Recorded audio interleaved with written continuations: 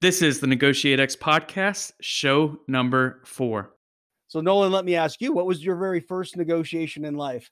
To borrow my dad's truck to take it out. No, earlier than that, before that. To stay out later with my friends. Even earlier in life, my friend. Like baby, like that young? Yeah, there you go. Now you're getting there. Food, crying because I'm hungry. That's it. And how did you let your parents know you wanted to be fed? I'd cry. Yep. And if that didn't work, then what would you do? I'd cry louder. I'd pitch a fit. Yeah, I bet you would pitch a fit. You know what? Some people never learn to negotiate differently than that.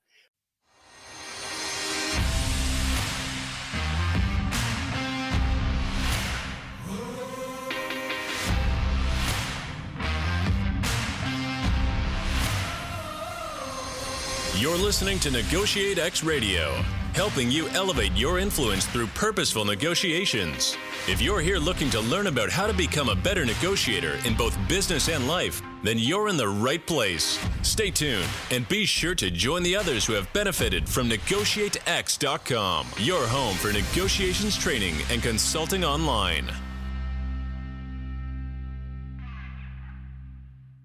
Welcome to another episode of the Negotiate X podcast. I am your co-host and co-founder, and with me today is Aram Danijan. Aram, how are you doing today, sir?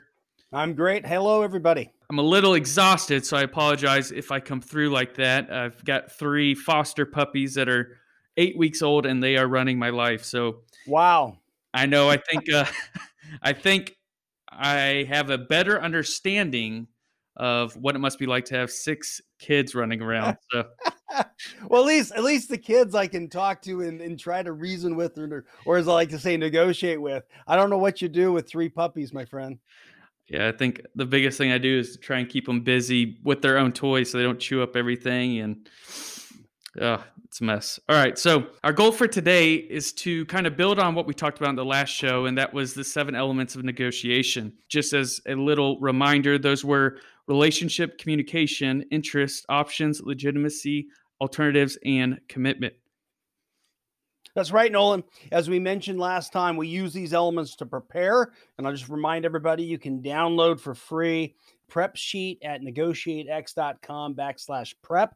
But we also use these elements when making choices in negotiation, how we conduct the negotiation, how we measure a successful outcome, and also as we review our negotiations.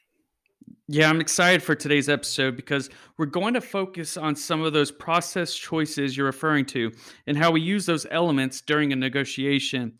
So, Aram, why is this important? Well, maybe our listeners might recall a couple episodes ago when we spent some time talking about the power of mindset and how our assumptions and our mindset drives the actions we take and how those actions ultimately lead to the results we get.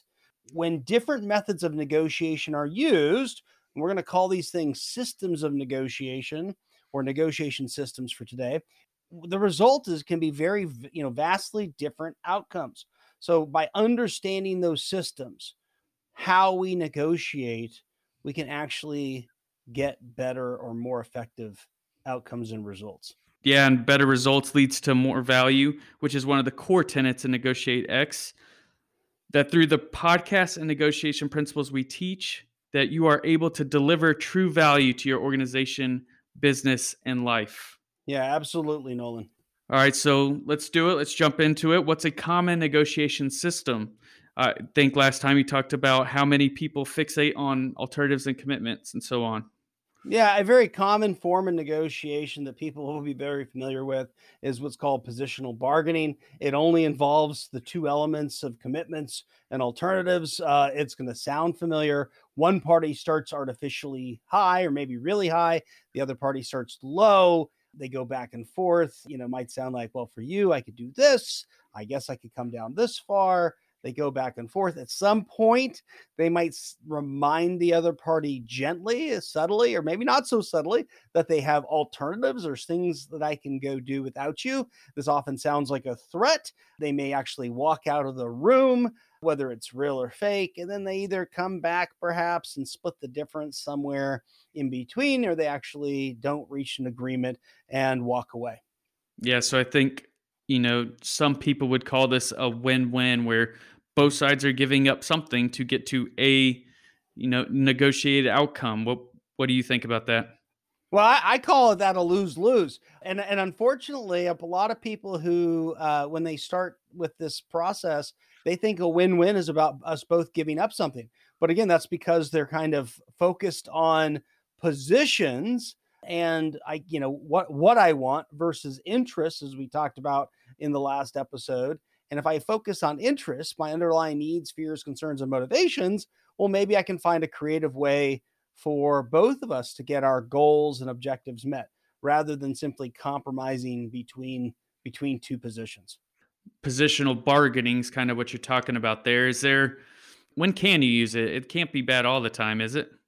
Yeah, in fact, as we talk about these systems of negotiation, I don't like to say bad or wrong. I just like to call them, more effective in certain circumstances. So positional bargaining, it doesn't require a ton of preparation. It can be pretty, simple or useful and, simple low stakes transactional sort of arrangements. It's incredibly familiar. And so it doesn't take any explanation to the other party, because pretty much, anyone anywhere has played this game of haggling at some point in their life. In fact, I like to joke that it's the first negotiation we all had. So Nolan, let me ask you, what was your very first negotiation in life?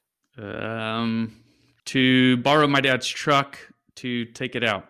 No, earlier than that, before that. To stay out later with my friends. Even earlier in life, my friend. Like baby, like that young? Yeah, there you go. Now you're getting there. Food, crying because I'm hungry. That's it. And how did you let your parents know you wanted to be fed? I'd cry. Yep. And if that didn't work, then what would you do? I'd cry louder. I'd pitch a fit. Yeah, I bet you would pitch a fit. You know what? Some people never learn to negotiate differently than that. They make demands. When their demands don't get met, they use threats. They speak louder, and they send warnings that they need to get their positions met, or they're going to walk away. So positional bargaining, or in the language of the 7 elements that we introduced during episode 3, the use of alternatives and commitments to get what we want, it has some significant limitations, right? It tends to reward deceptiveness, stubbornness, deceit. It often, it doesn't necessarily lead to real meaningful conversations. It can actually damage relationships. It clearly doesn't generate new out of the box solutions. And even when you get a solution, those solutions are often arbitrary. And one of my biggest concerns is that it doesn't necessarily satisfy our interests. So there's this possibility that by positionally bargaining, we're solving for the wrong problem. And I don't like doing that when I negotiate. Yeah. So in a negotiation, how many different ways can someone negotiate? Well, there's actually over 725,000 different ways to negotiate. Oh man, you can't be making up numbers like that on the air like this. You're going to turn people off and they're not even going to listen to us. That can't be true. Well, okay, so here's how I get that number. When you look at the different possible solutions and the different ways you can use 7 different things, and you can use each of the 7 elements in 4 to 5, some cases 6 different ways. You can sequence them differently. So some systems of negotiation use all 7 elements. Some use only 1 or 2 elements. And again, how you order them is going to be a different system of negotiation.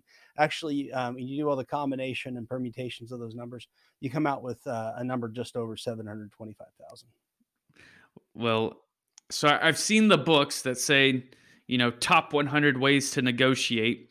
if there's 725,000 different ways to negotiate, is it better for me to try and memorize those top 100? Like, kind of what's the best way to approach this? So Nolan, no, you're never going to memorize 725,000 different ways to negotiate. And what I would tell you is those books with the top 100 ways to negotiate, while those may be common forms of negotiation, they're also a little misleading, because the moment you meet person X who negotiates using System of Negotiation 101, you're stuck. And so you don't know what to do. So the good news is, you don't have to memorize any forms of negotiation, really. You just need to know what elements you're using, be able to recognize what elements the other party's using, and then be able to make choices about, how do I want to negotiate to achieve my goals and aims? Yeah. So if I were to write a book of the 725,000 different ways to negotiate, would you read it? It would be a pretty, well, it depends. It would be either a really long book, or, as we'll try to explain it, it would be a fairly simple book. But since you wrote it, Nolan, yes, I would read your book. All right, I appreciate it. All right, so are there other common negotiation systems, and can you give us some examples? Yeah, I would say every element of negotiation has some systems of negotiation that are fairly similar for it, or common to it. So lock-in, the game of lock-in, this tends to be a commitments game. It's really tied to the level of authority. I lock into a commitment. Gee, I wish I could help you, but I can't. This is the form of negotiation we often see being used by airlines, right? When you're trying to rebook a flight, and they're like, my hands are tied. Sometimes you see legitimacy there too. So it's not just about authority and commitment. I can't do this. I can't do this because here's a standard. So you see legitimacy get pulled in, right? It's not our company policy or whatever else. The game of chicken, right, uses threats, which is really, well, if you don't do what I want, I'm willing to make you hurt really badly, supplier. Sure, that's going to hurt us too, but we'll see who survives this, right? Because I'm bigger. So the game of chicken is a focus on threats. Menu picking. I like this one. I've seen this one in action. This is a focus on options, right? This is where I understand what your concerns are. I go back and come up with a list of proposals for you that I think are going to meet your interests really well. And then I come back and say, pick one. It's a very common options game. Unfortunately, it doesn't engage the other team in problem solving, the other person in problem solving. So that's one of the downfalls to it. Appeasement, extortion, favors and ledgers. These are all relationship games. And every form of negotiation has some pros and certainly some cons. So what is favors and ledgers? Or what'd you say? Favorites and ledgers?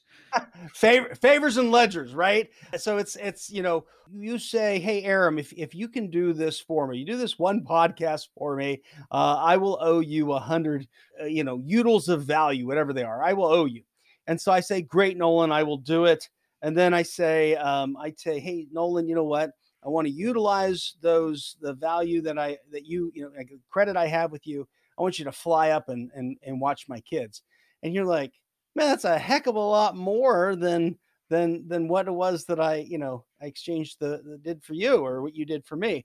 And so the problem with a game like Favors and Ledgers, where we're kind of keeping track of what we do for each other, is that without good communication and managing the perceptions around what's the value of the favor, things can get really out of whack quickly and actually damages the relationship. So we end up making one-sided commitments a lot of times playing that game.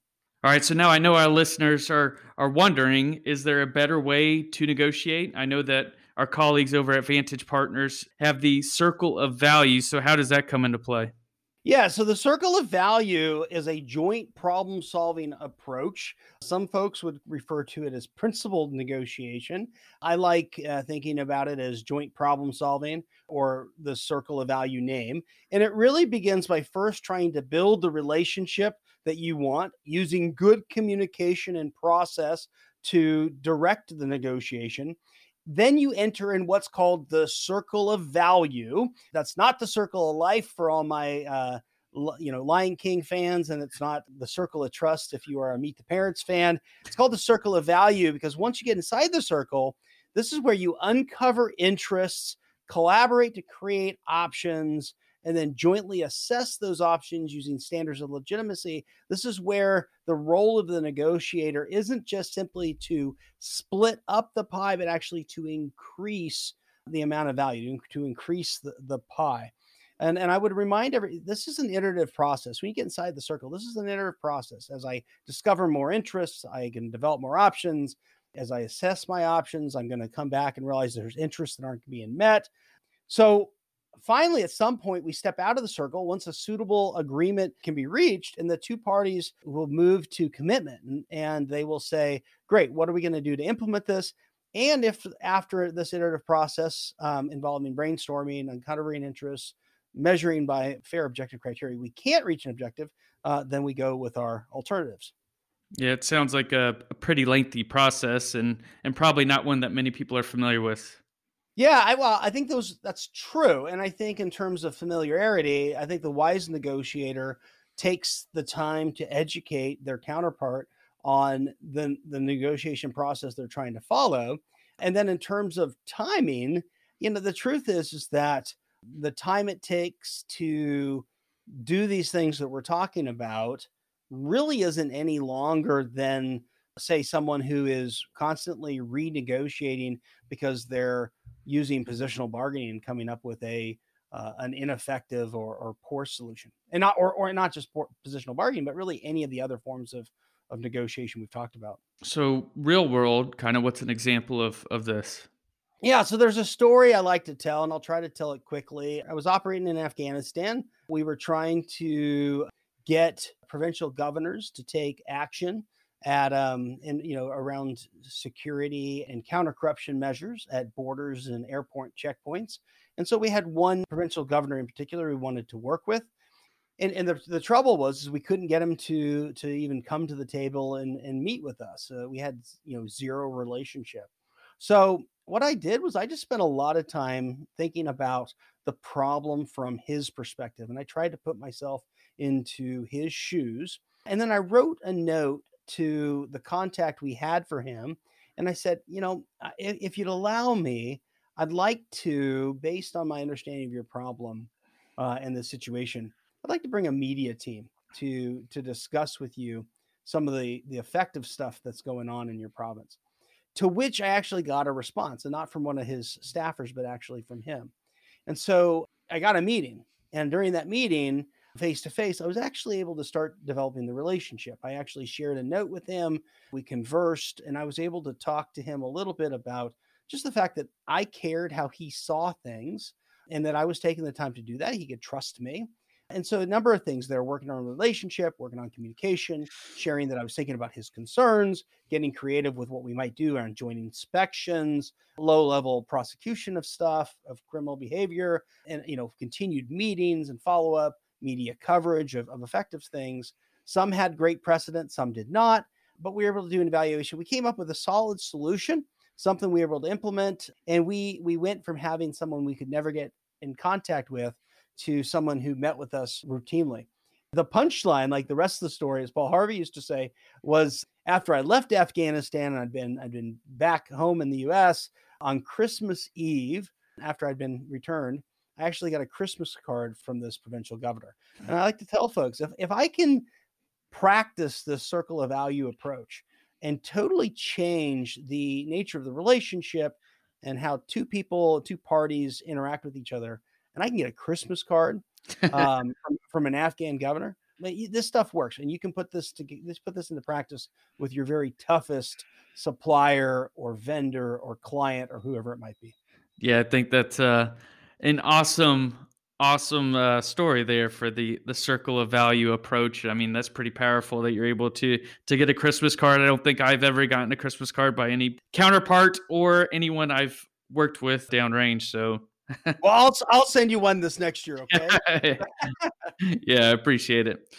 That kind of wraps up the show here. I want to jump into some takeaways, if that's good for you, Aram. Yeah, absolutely. All right, so this podcast is all about action and kind of delivering value to your business, organization, and life. So what are some key takeaways from this show that our audience is going to use to become better negotiators?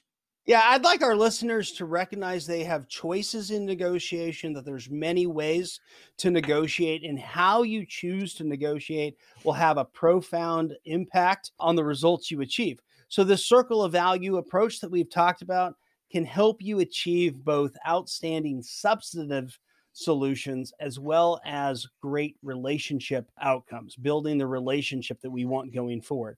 It empowers you as a negotiator to be both aggressive and collaborative. And those are things that people often feel a tension between. You don't have to choose between the two of them. You can build a relationship and you can do well. You can be aggressive and you can be collaborative. Consider getting some more information from us and practicing something different in your next negotiation. Yeah, Dan, it's a great takeaway there. And my only takeaway for our audience is to head over to Apple Podcasts or wherever you listen to this podcast and give us a 5-star rating. We are growing quickly. We have a lot more people that have been downloading the podcast and listening to it. So it really helps us out to have other people find this podcast and ultimately to become a better negotiator. So that is it from us today on the Negotiate X podcast. If you have any ideas or something that you want us to cover in future episodes, you can shoot us an email at team@negotiatex.com. For any of the resources from today's episode, you can go to negotiatex.com/4 for show 4. And I think that's it. Until next time. Nope. I did that again. We will see you in the next episode. Yeah, so I keep doing that. That's how my old boss finishes his podcast. So I keep until next time. Thank you for listening to Negotiate X Radio, helping you elevate your influence through purposeful negotiations. If you're here looking to learn about how to become a better negotiator in both business and life, then you're in the right place. Be sure to join the others who have benefited from NegotiateX.com, your home for negotiations training and consulting online.